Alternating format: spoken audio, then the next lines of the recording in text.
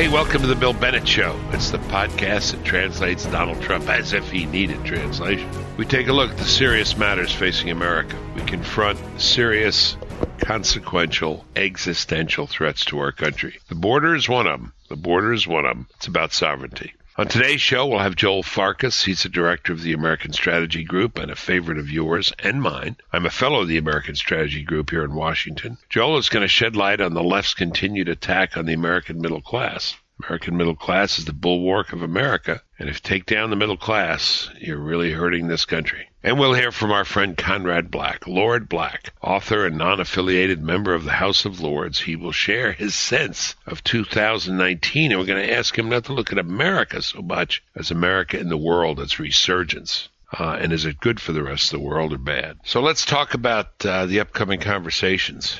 Tour de force, as usual, with Conrad Black. Mm-hmm. He's just so smart and so cosmopolitan, the true meaning of the word. Man of parts, man of the world. Right.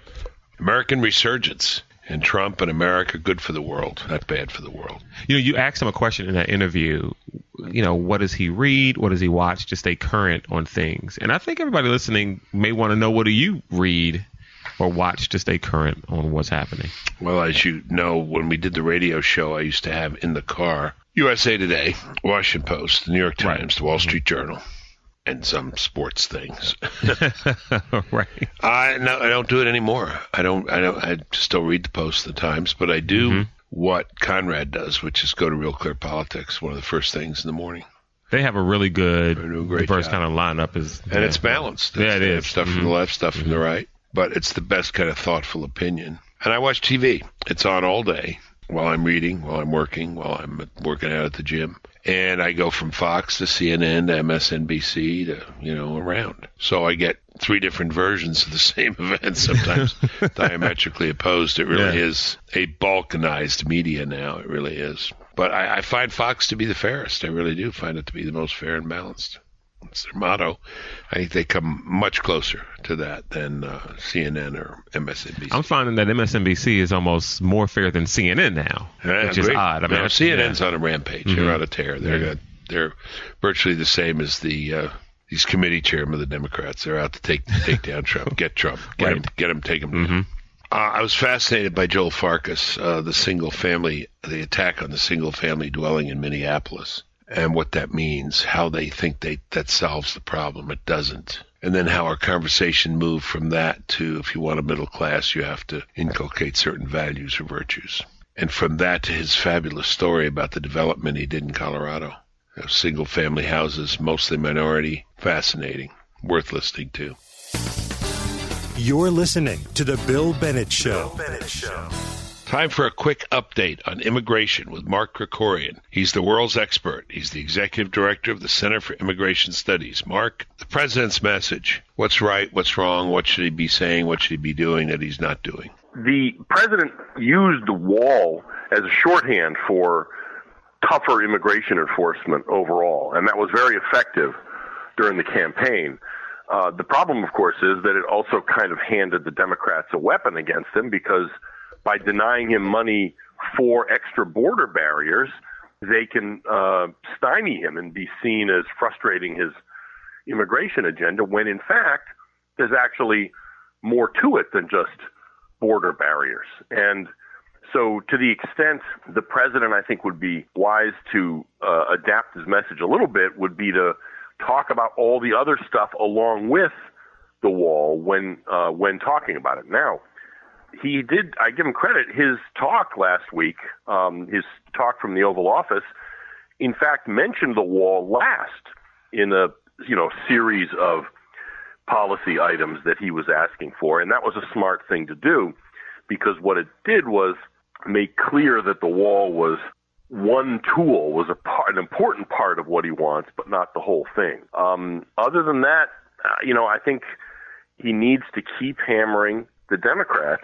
And I would suggest moving away from or sort of downplaying the focus on crime, because yes, there's immigrant crime. There's no question about it. Illegal immigrants, obviously, any crime they commit are all avoidable because they shouldn't be here in the first place. But I think it would be useful for the president to say, look, here's all these stories of immigrant criminals and American victims and all that. But even if every person trying to sneak across the border were Mother Teresa, we would still need to have border enforcement because our national sovereignty demands it. Yeah, I agree. But then I'm not running the president's communications operation, so what do I know? I didn't win the presidency, so what do I know? Right. No, I agree. And same, what you said about criminals would apply to drugs, right? I think so. Yeah. I mean, again, it's not that it's not important. It's just that, you got to make clear that's not the whole story. Right.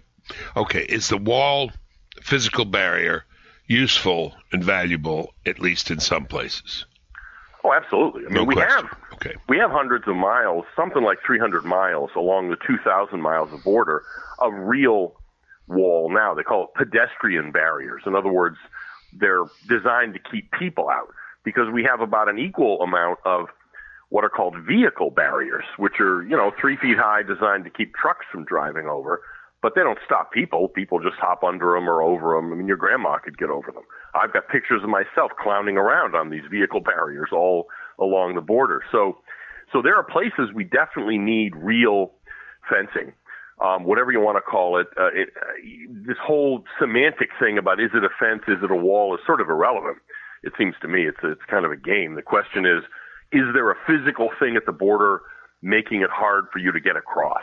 And the important thing to understand is that nobody from the Border Patrol on thinks that a wall is something that you can just kind of build and then forget about, because you need to not just maintain it, but you need to police it.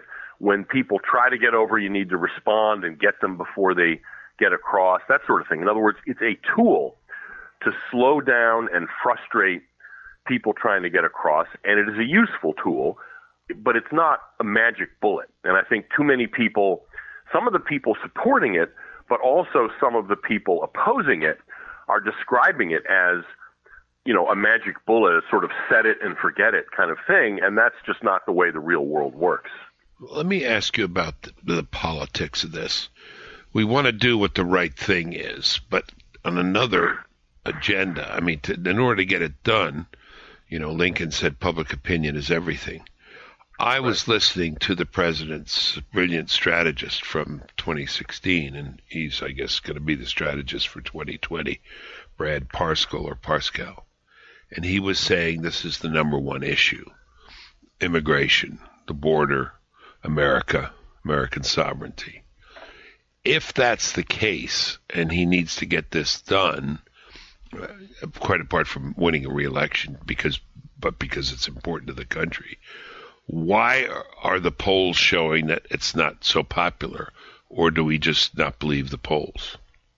Well, I mean, I don't know. I think polls usually, tell us something, and I think you can't take encouragement from these polls right now. Yeah, no, you can't take encouragement from the polls. On the other hand, I'm not sure how intense people's feelings are on this. In other words, if the Democrats cave and the president wins, then all the people who are saying, well, this really isn't worth it, will say, yeah, okay, well, whatever, and move on to the next thing. You know what I mean? In other words, really is winning creates its own public support. So winning in a fight, an inside the Beltway fight, deals with this. It's not as though defending America's borders is something the public strongly objects to. What they object to, I think, what you're seeing in those polls, is this sort of, geez, these politicians, can't they all get along, and what's the matter with them kind of attitude. You know what I mean? So that's a very different thing from people saying they don't want border enforcement. That's why I think it is important for the president to win this, even though I'm pessimistic, just because I'm by personality pessimistic, because the stakes are larger than just whether we have an extra 100 miles or so of steel slats. If the Democrats win this, they're going to be emboldened to pursue the rest of their anti-immigration agenda, which is pretty clear. They're going to want to cut funding so that they have to fire ICE agents. They're going to cut funding so that there'll be fewer detention beds, less space to hold illegal aliens. They have to let more of them go, let them go inside the country. And that's their goal. And if they win this, they're going to pursue that more aggressively. If they lose, they will be somewhat chastened. So my point is, the stakes here are larger than what the poll questions are asking the public about. But if the Democrats are looking at the polls, they're not going to be highly incentivized, I would think, to buckle right now. I agree, frankly. And it's even more than that. The Democrats are obsessed with preventing the president from getting a win on this, just because it's his most important specific goal. And stymieing him in this it really is this kind of obsession with them, so that it's going to be hard for them to cut a deal. The problem, I mean, the other side though is that Captain Ahab was obsessed with getting the big white whale, and the Democrats' obsession with the big orange whale may end up destroying them in the same way. I mean, I don't know, but there's already cracks in the Democratic facade because they only took the majority because they won in a bunch of swing districts and Republican districts, the majority in the House. And those congressmen who won are not kooky Bolsheviks like Ocasio-Cortez. They're people like the former CIA officer who beat Dave Bratt down in Virginia. She's already complained at Democratic caucus meetings that her voters are saying, are the Democrats serious about border enforcement? What's going on here? Well, I want to key off that. Do they have, in their opposition, you don't see much of a sense of their idea of limits to immigration. Do they have a? No. I wrote a piece in NR about this a while back, that the Democrats say that they're not for open borders. They say, it's a slur to refer to us as open borders party. But every single measure that involves limiting immigration or enforcing immigration laws, they're against. Okay. If you're against all measures to enforce borders, then as the Marxists would say, objectively speaking, you're for open borders. Yeah. And that is part of the message I think the president needs to hammer, and not just say they're for open borders, but say, look, they're against this, against this, against this, and against that. What the heck are they for? And would you also agree, again, apart from doing the right thing, because it's the right thing, that this is or could be number one issue in an election in 2020? Sure. I mean, obviously it depends on what events happen over the next year and a half, but absolutely, it could. And one of the reasons it's so important in 2016, likely to be in 2020, and is so important in many European elections too, is that immigration is, in a sense, itself a kind of shorthand for national identity and national sovereignty. Yeah. And that's what's under assault, not just by, Muslim terrorists from Syria or what have you, but just more broadly, globalization is threatening the coherence and the sovereignty of the nation state. Right. And immigration policy is one of the places that's manifested most clearly, which is why it becomes politically so important and salient, not just here, but in Italy and England and France and elsewhere. And also another reason why the message needs to be broadened from just criminals and drugs. Absolutely. Yes, absolutely. And I remember a discussion I had with you more than a year ago in which you reminded me, because we were talking about Sierra Club stuff and concern about stuff at the border and the mess that illegal immigration makes. And I said, well, isn't the Sierra Club in charge of the Democratic Party? And you said, putting it in the shorthand, nope, the immigration lobby is the most powerful part of the Democratic Party. Is that still the case? That's certainly my sense. And I don't know if it's in the sense of institutionally. In other words, the organizations that push for it are the most important. It's the issue is most important. Okay. I wrote a piece that years ago, Catherine Lopez at National Review made me change the headline, but I called it Immigration Uber Alles, or Open Borders Uber Alles, because for each, I looked at various instances where open immigration had conflicted with other democratic goals, whether it's environmental protection or population control, unions, the interests of black Americans, all of this, and immigration always won. In fact, the most shocking example, I think, was the ACLU. I guess it's not shocking anymore, but in New York years ago, some guy had put up billboard about immigration. It was very anodyne. It was like a picture of a kid and said, immigration will double America's population in my lifetime. Is that a good idea? Something very anodyne. The city of New York, the city government, came to the owner of the billboard and they said, "We are coming down on you like the wrath of God unless you take this billboard down." It was explicit censorship of political speech. The guy who put it up went to the ACLU, and the ACLU, which, remember, had defended Nazis waving their profanities in the face of Holocaust survivors. The ACLU said, yeah, that is a case of political censorship, but, we have a lot of immigrant rights people, so we're going to have to pass on this one. Okay. I mean, it was shocking when I heard that. So the issue cast correctly, made correctly, and with the real stakes presented is profoundly important and also a political plus. Absolutely, and but that's a lot of ifs too. I know, you know what I mean? So a lot of ifs. I mean, the immigration the issue isn't going away. That's so for sure. In the long run, I'm optimistic. I'm just pessimistic in the short run. In other words, the president could screw it up. He's a flawed man in all kinds of ways, maybe even more than the rest of us.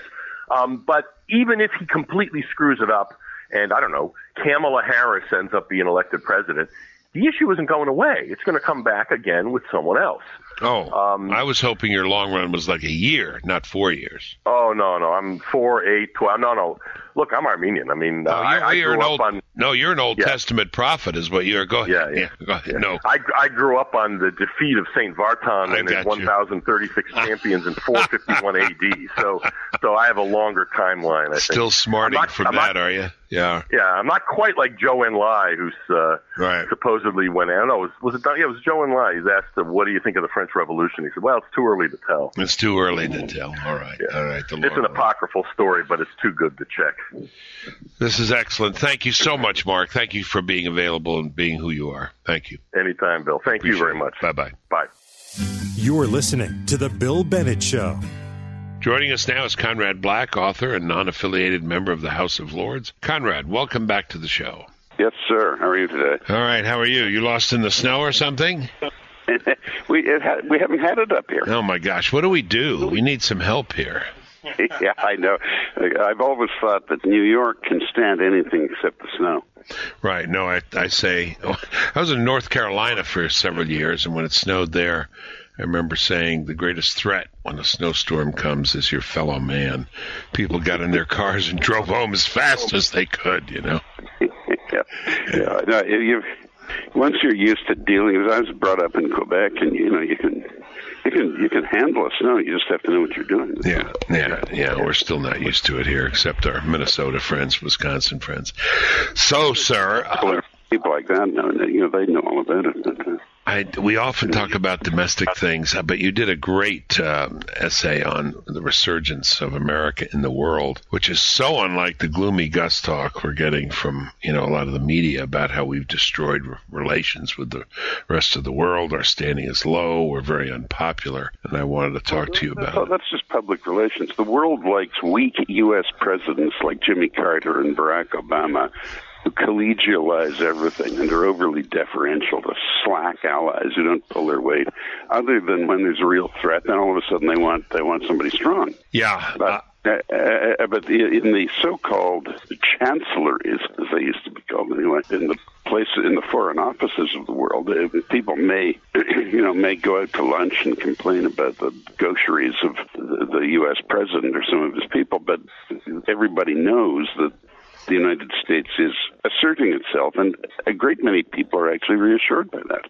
You started this by talking about the economy of the U.S. I did not know this. You wrote, in the 8 years of President Obama, the U.S. lost 219,000 manufacturing jobs. In the 2 years of Trump, the country has added 477,000 manufacturing jobs.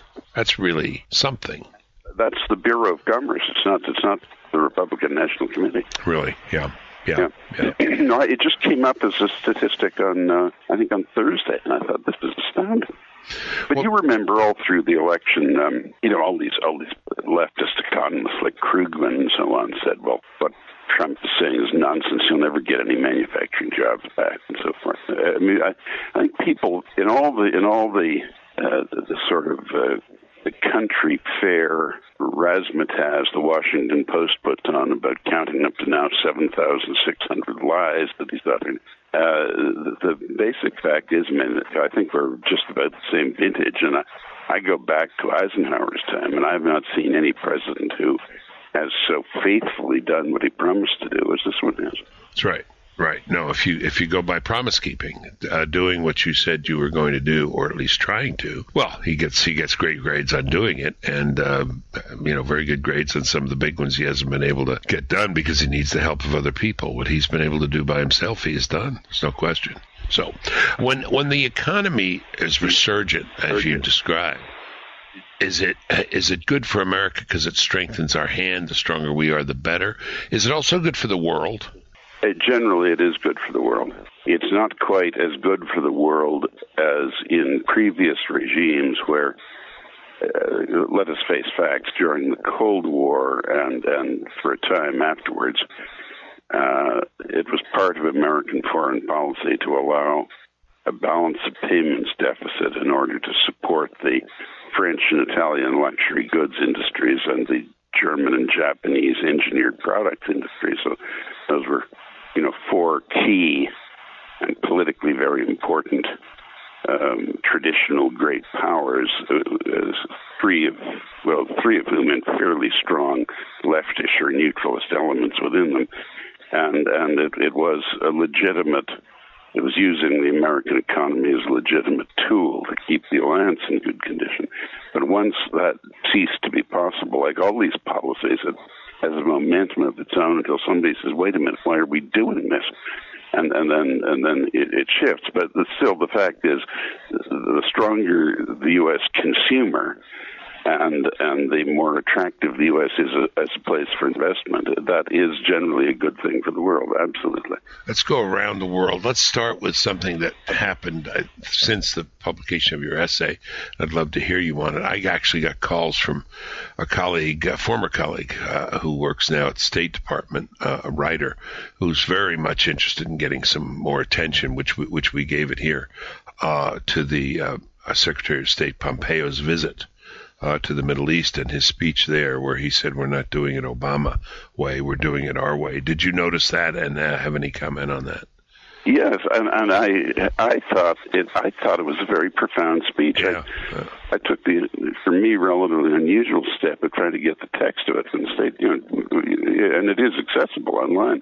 And I thought that I thought it was very interesting, and customarily administrations don't become that critical of previous administrations overseas. Right. And the Secretary of State, while he obviously supports the president whom he serves, isn't normally that partisan a figure. But so that was interesting. Now, in the circumstances, I'm here to repudiate what Obama did. That's what he said. Go ahead. I didn't mean to interrupt. What Obama said 9-10 years ago, that's all bunk. Don't pay any attention to it. Right. And to analyze the speech, it seemed to me that it was celebrating the fact that since the traditional, or at least ancient enemies of the Arabs, the Turks and the Persians, were now infringing on them again. And he was fairly careful about how he put this, but I got the implication that this meant that the Arabs could largely join hands, including with the Israelis, and keep these powers from intruding excessively in the Arab world, and that it was not a particular concern of the United States what sort of regime did this, as long as normal standards of civility were observed. Now, am I being unfair, or am I attributing to him what I would say if anyone asked, which no one ever would, of course, asked me to make such a speech, or do you think that's what he said? I think that is what he said, and it was quite explicit, and they wanted everyone to know what the message was, and clear and forceful. I had spoken with then Congressman Pompeo several times on a radio show, but hadn't met him until a recent dinner party just before Christmas. Got a chance to talk with him for a while. It was very impressive, very smart, and extremely tough on these things. And he doesn't need to take muscle lessons from the president. This was a very strong speech, a repudiation. Yeah, we're going to do it in a different way from Obama. You bet. And we mean business. No question about it.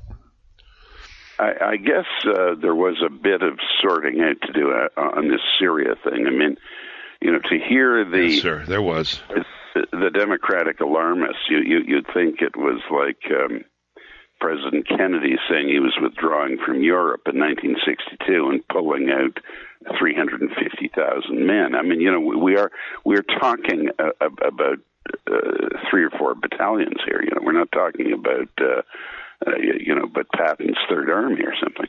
No, I think there was he fixed it. I mean, I think he overstated and then fixed it. I think probably thanks to the counsel of Pompeo in part and Bolton, from what I heard. But that's fine. Look, he's indicated his interest in withdrawing U.S. troops when you can. This is part of what he ran on. Back to your point about promise keeping, but I think he was told to do so. With everybody would be precipitous. So it's got a different pace now, and I think a different shape. Yeah, and when those things happen, he's right to say, well, that's what I said in the first place. He shouldn't sort of turn it into a confessional and Absolutely. say that's what I meant. CNN is, that's right. Absolutely. Well, yeah. Well, you know what? Roosevelt kept really putting the neutrality concept to the shredder, and saying we'll Lend-Lease will give the British and Canadians whatever they want, but we've extended coastal waters from 3 miles to 1,800 miles, and I've told the Navy to attack any German submarines on detection. And someone would say, well, Mr. President, is that neutrality? He said, well, of course it's neutrality. You just have to stick to it. You just have to have an imagination, understand the plain meaning of words. Let's, I'm so encouraged, and I look forward to spending some more time with him. Let's go around the world a little bit. China, because you talk about China here, and interesting. I think you had a line like the greatest economic rise in human history or something. Quite. As a development story for an underdeveloped country, I think it is. I think it's from underdeveloped to developed. Yeah. Yes, I think it's an amazing thing. But but that doesn't equip you to go into the ring for 15 rounds at the United States, which has been the leading economic power in the world for over a century. And there are, one of the problems China has is you can't believe one number that they publish.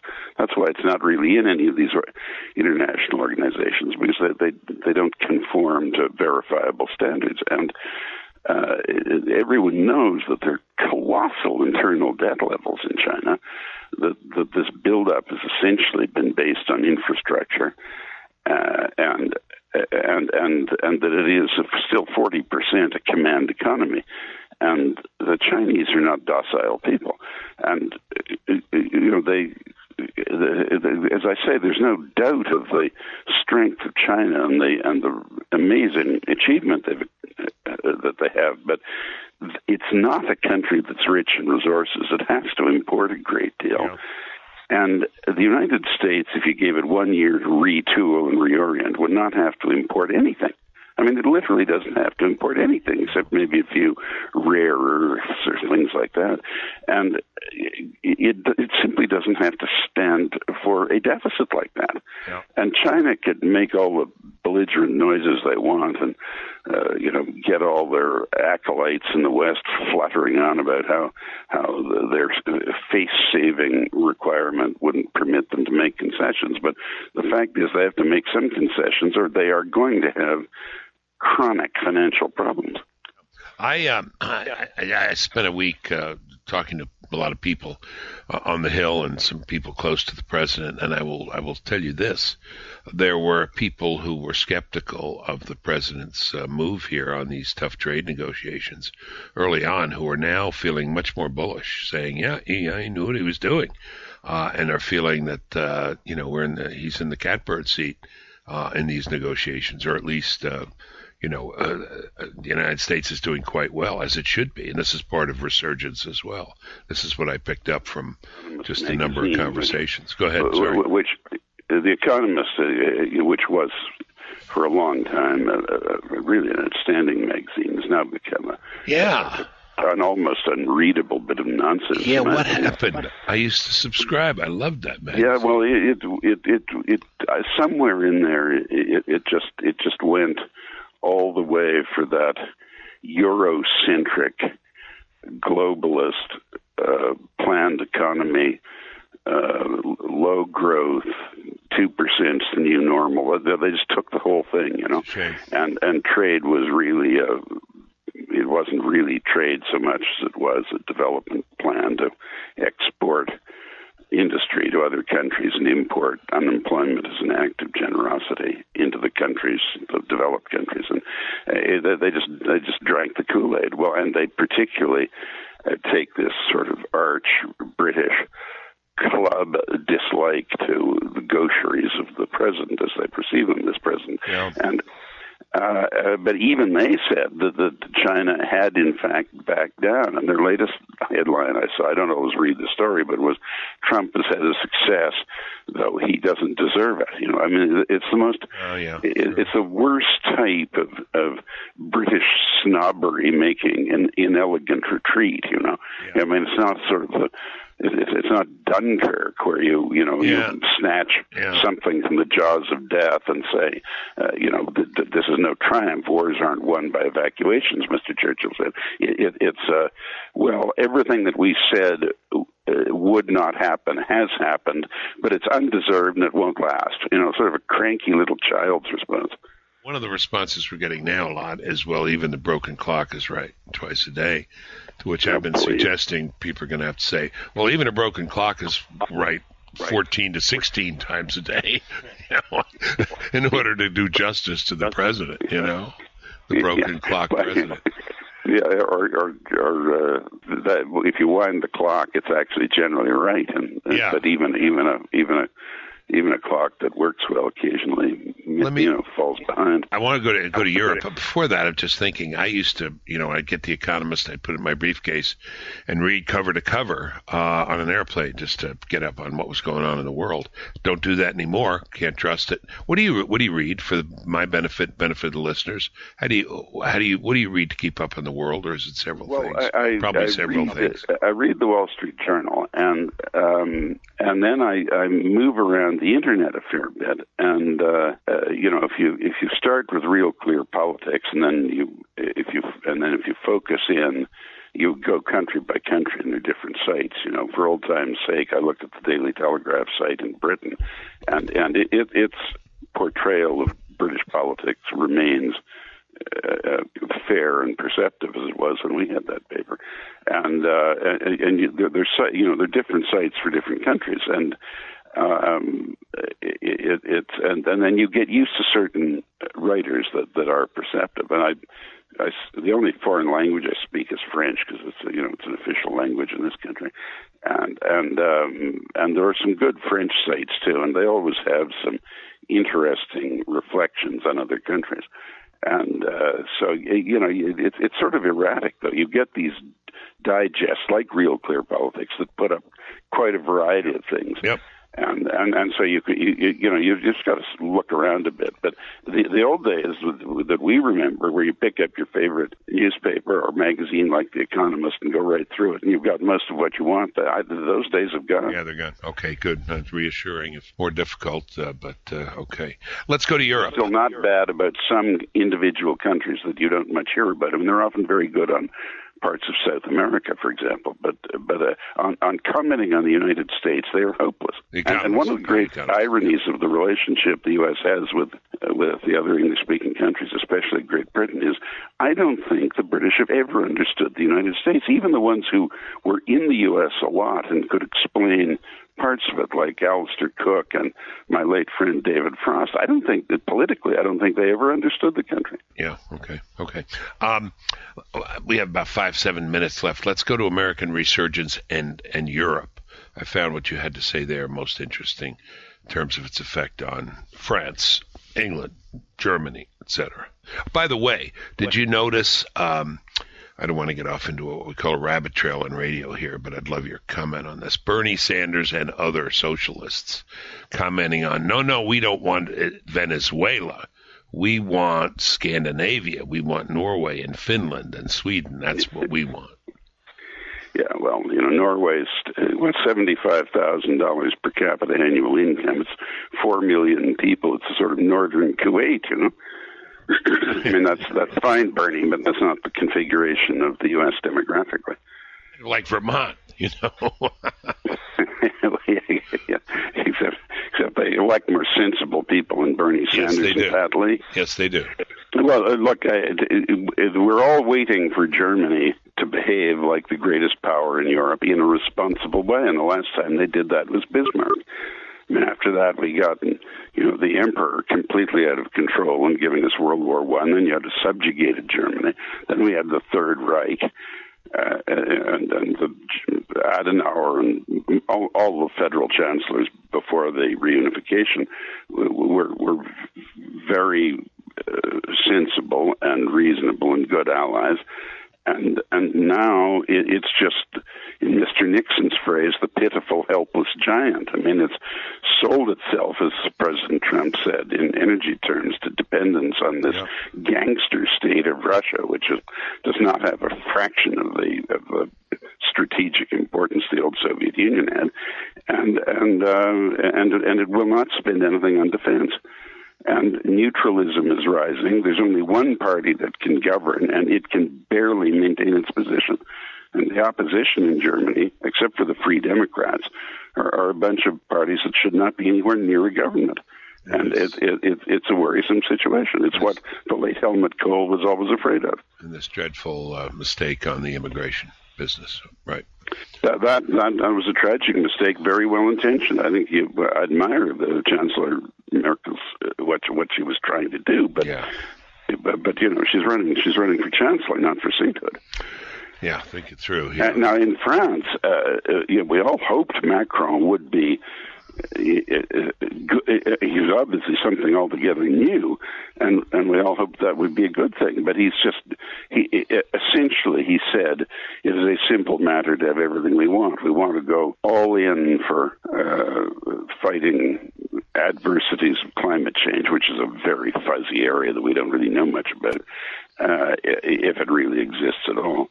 And we want to go all in for Euro integration, which absolutely nobody in Europe actually wants to do, and certainly not in France. I mean, even Mitterrand, with all this skullduggery and chicanery, only won his referendum by about half a point. I mean, I don't know what Macron was talking about, and we'll have it all at once because we're a new broom sweeping queen. Well, that's the sort of thing you might get winning a mayoral election in Paducah, Kentucky, or something. But you can't govern France that way.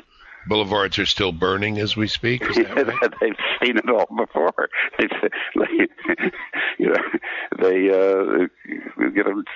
De Gaulle used to say, "Well, look, you either accept my conditions, or I'm going back to my village, and the socialists and communists can fight it out with the paratroopers." I mean, that's where you are. They pitched the government 20 times in 200 years, so. I don't mean in an election. I mean in an irregular manner. And De Gaulle said, "How do you govern a country with 227 types of cheese? It's just a hard country to govern." Let's wrap up with Great Britain. You said a few minutes ago they didn't understand America. Americans, do they understand themselves? Do the leaders understand what the people want in Great Britain? It's factionalized, and each faction has some forceful leadership. So in that sense, yes. I think that it was a terribly difficult question for the British because it was. They do like to be law-abiding. They do want to be friendly with Europe. They're not as wedded to overseas connections as they were historically, but they cannot stand this deluge of ridiculous and authoritarian instructions on what they must do.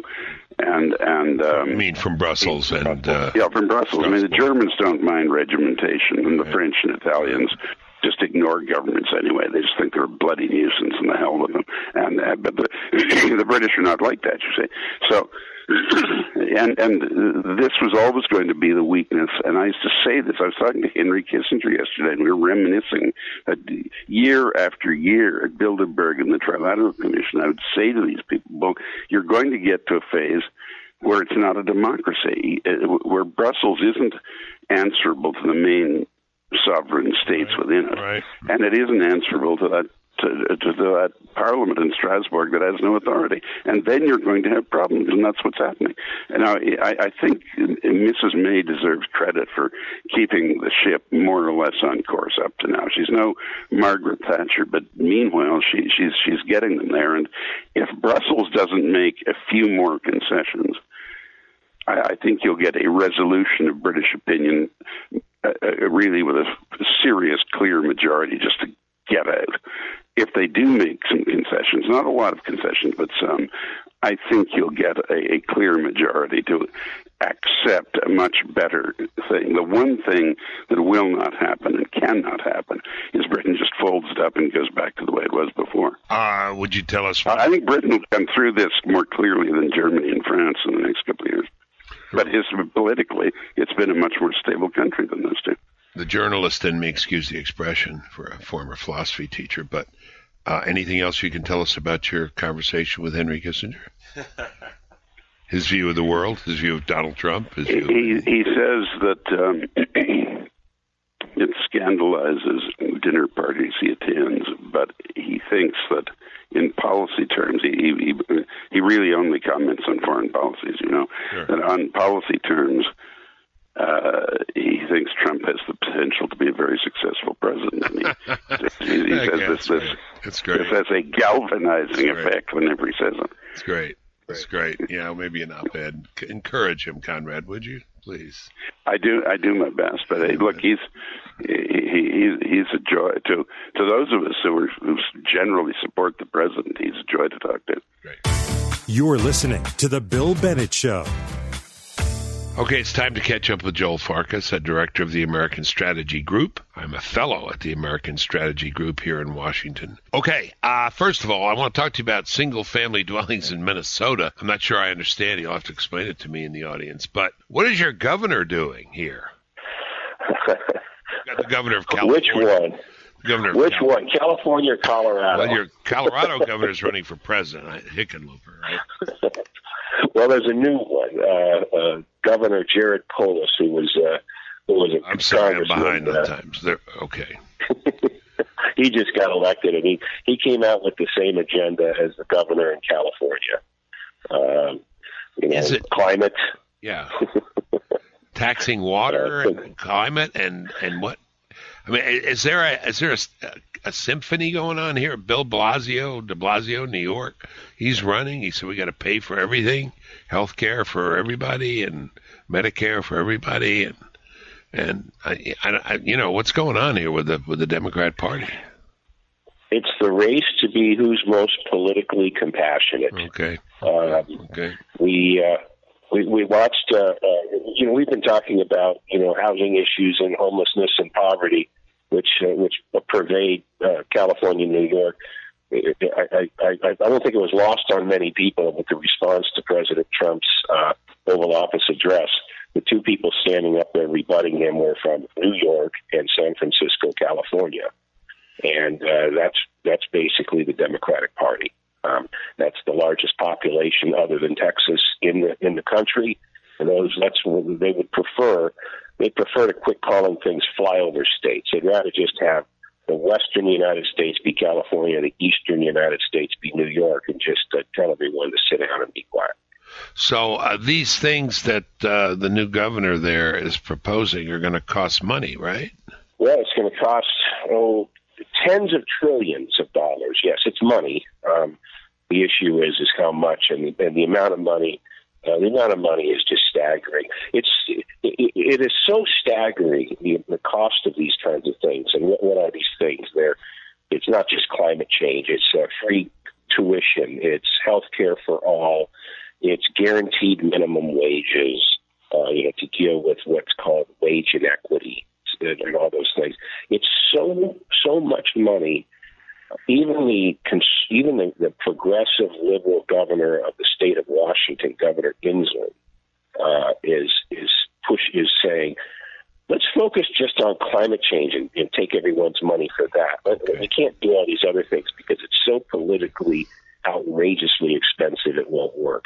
Amazing. So, but yeah, it's a race to see who can spend the most and appear to be the most compassionate. Just to jump ahead, I was listening to Brad Parscale, strategist for President Trump's 2020, and he mentioned that he thought immigration and the wall would be the dominant issue. But then he said, he was asked, why do you seem so confident? He said, because the Democrats are just racing to the left. Anyway, we'll see. Tell us the story. I just don't want to miss this. The story of single-family homes in Minneapolis and why this is important. Well, we've talked many times about, severe, chronic, uncontrollable homelessness and poverty in big major metropolitan areas, predominantly in California, predominantly in New York, but also in Seattle, Washington, and also in places like Minneapolis, Minnesota. Those urban areas where the progressive left and all the new urbanists like Richard Florida have been talking for 20-some-odd years, everyone needs to go to those cities because that's where the most wealth is, the most knowledge is, the most diversity lies. Well, they also have the highest homelessness and poverty rates in the country. So what's the solution? Well, Minneapolis, Minnesota just presented to council, and it's probably going to get approved. They're going to, in Minneapolis, going to try to eliminate any single-family housing whatsoever. And where there is single-family housing, they want to convert it to higher density housing. And the basic premise is single-family housing has been a tool for racism and segregation in America. My God, I can't even believe I'm saying that, but I'm just repeating what they're saying. More whites own homes than minorities. Okay. More whites own homes than blacks, more Hispanics, and the like. That's true. More whites do own homes. But you and I have been talking about the answer to that is have more minorities own homes. Yeah. Because hasn't there been a surge in that as well over the last 30, 40 years? There has been a surge of that, but it hasn't been in Minneapolis or L.A. or San Francisco or Seattle. It's been in the rest of the country where people have figured that out. Middle-class Americans have figured out that they can go other places and find a place where they can live with other people who are, quote, middle class, and they own a home, and they have a family, and they put their kids in school. But I've been developing communities for 35-plus years. And most of the time when I've been to a jurisdiction like Minneapolis, places like that, urban areas, they would always say, I don't want you to build a single-family house because I want open space. I want parks. I want to preserve the environment. I want to preserve, certain animals and the like.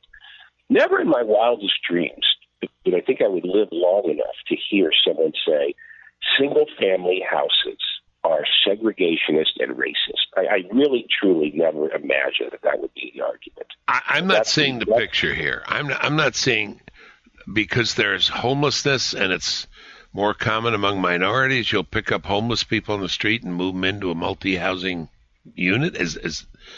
That's not it, is it? No.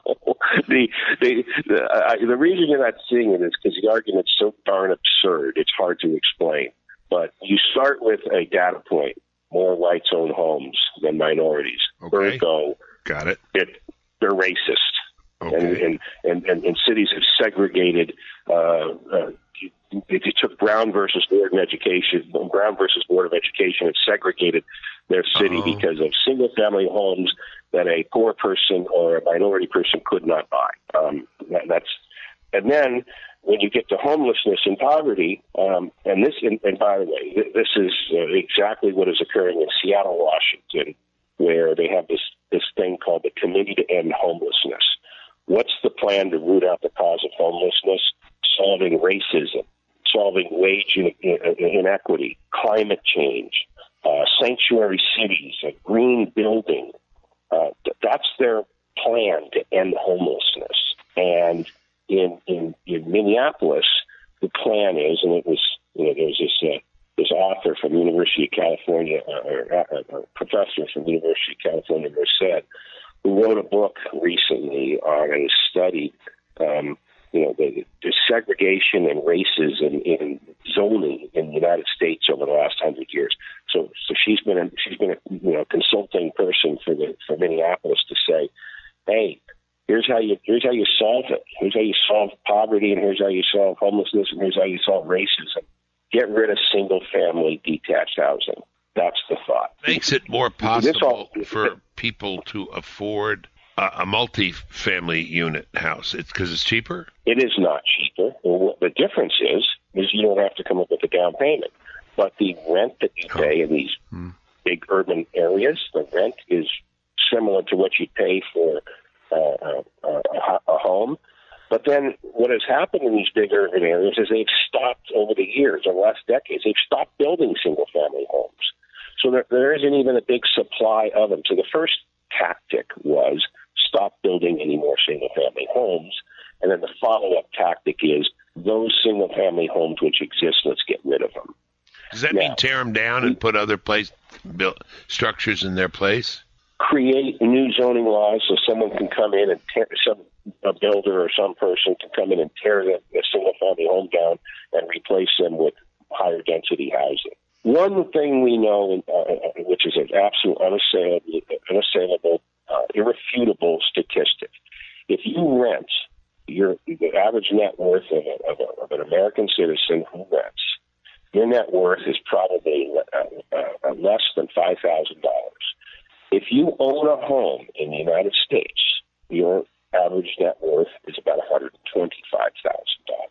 And there is a great disparity in terms of family wealth and family worth from an economic standpoint if you own versus if you rent. Okay. Now, for whatever reason, I can't even surmise, the progressive liberal socialist solution is get fewer people, even fewer people, to own a home and get more people to rent. And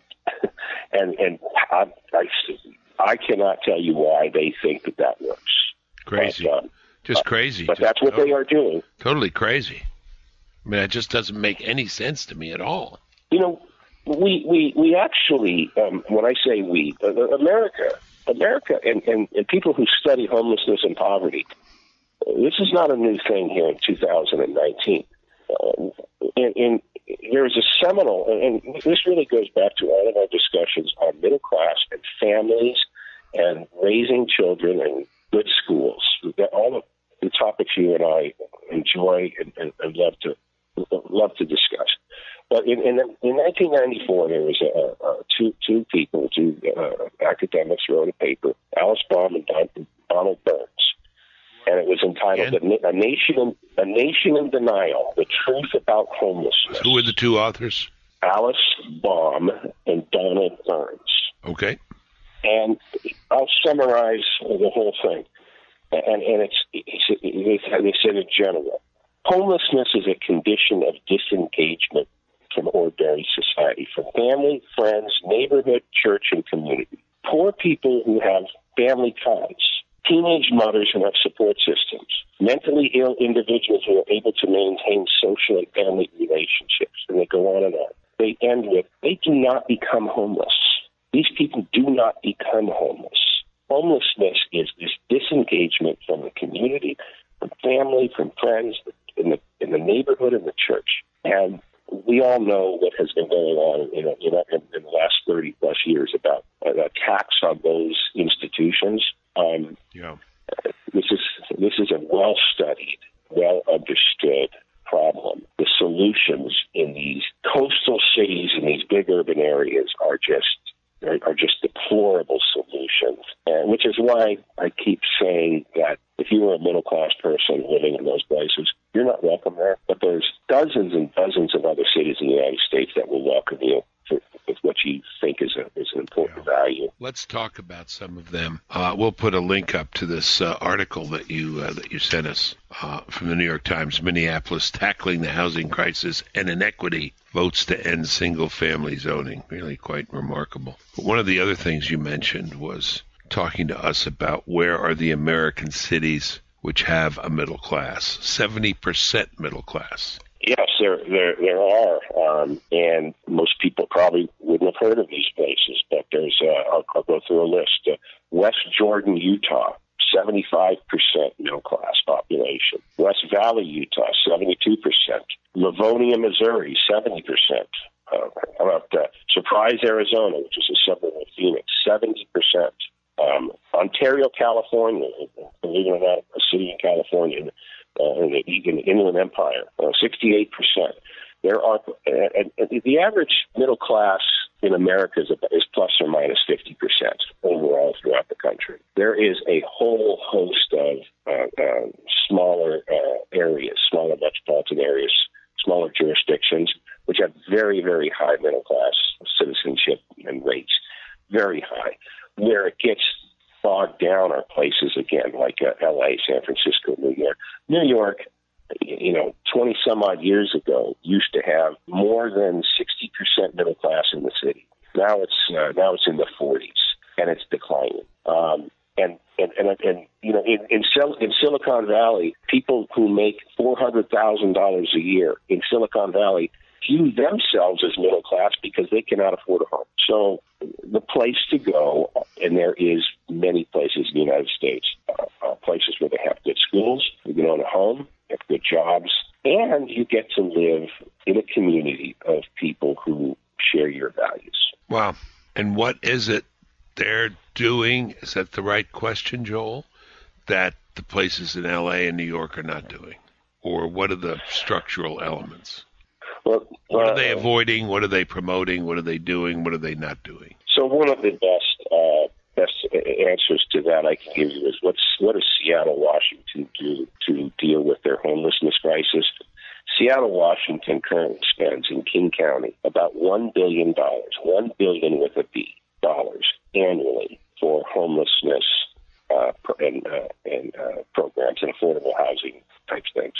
$1 billion. That's $100,000 per every known homeless person in King County. $100,000 per year. The people who run their programs, they make close to $200,000 a year. They employ about 900 people. Yeah. Their basic business in Seattle to solve homelessness is to set up an organization to create the ability to get federal matching funds and more city contracts to perpetuate their organization. Yeah. Very little work goes into solving a homeless person's issue. So to your question, that's what you don't do and shouldn't do. And what you do in these other places, you don't tell people, you don't discourage, or it's even beyond discouraging. It's basically telling someone if you own and live in a single-family home, you're a racist segregationist. You don't do that. You encourage someone to buy a home. You encourage someone to be in a school district and participate in their community, in their church, in their neighborhood, send their kids to school, and you encourage those values. That's what they are doing. Yeah, it was no coincidence, right, that the first two places you mentioned are Utah, strong ethic, strong family ethic, strong self-advancement ethic, strong schools, I know from my work. No surprise there, right? Low drug use? None whatsoever. None whatsoever. Yeah. Areas around the country where it's not a pejorative to have faith. It's not a pejorative to own a home. It's not a pejorative to want to have a family, to start a family, have a family, raise a family. None of those are pejoratives. Yeah. I remember a conversation I had, this little self-serving, excuse it, but with Larry Kudlow years ago, who, when I was working in Power America, he said, I came in through the Kemp door, but I ended up in the Bennett room, he said, because the key to the economic flourishing of the country are those virtues that you're talking about, writing about. Self-discipline, perseverance, loyalty, fidelity, and so Well, I didn't invent them. I just wrote about them. But there is a deep and intimate connection here between succeeding, right, and making it in America, making it in the middle class, and not. You know, we have what we call at the Brookings and Rand studies the so-called success sequence. You know, you live in poverty, finish school, get a job, don't have children before you get married, and you have a 95% chance at living at twice the poverty level. But the cultural signals are such that an awful lot of people don't succeed in doing that. And everything you said is well written, well discussed, well researched. Yep.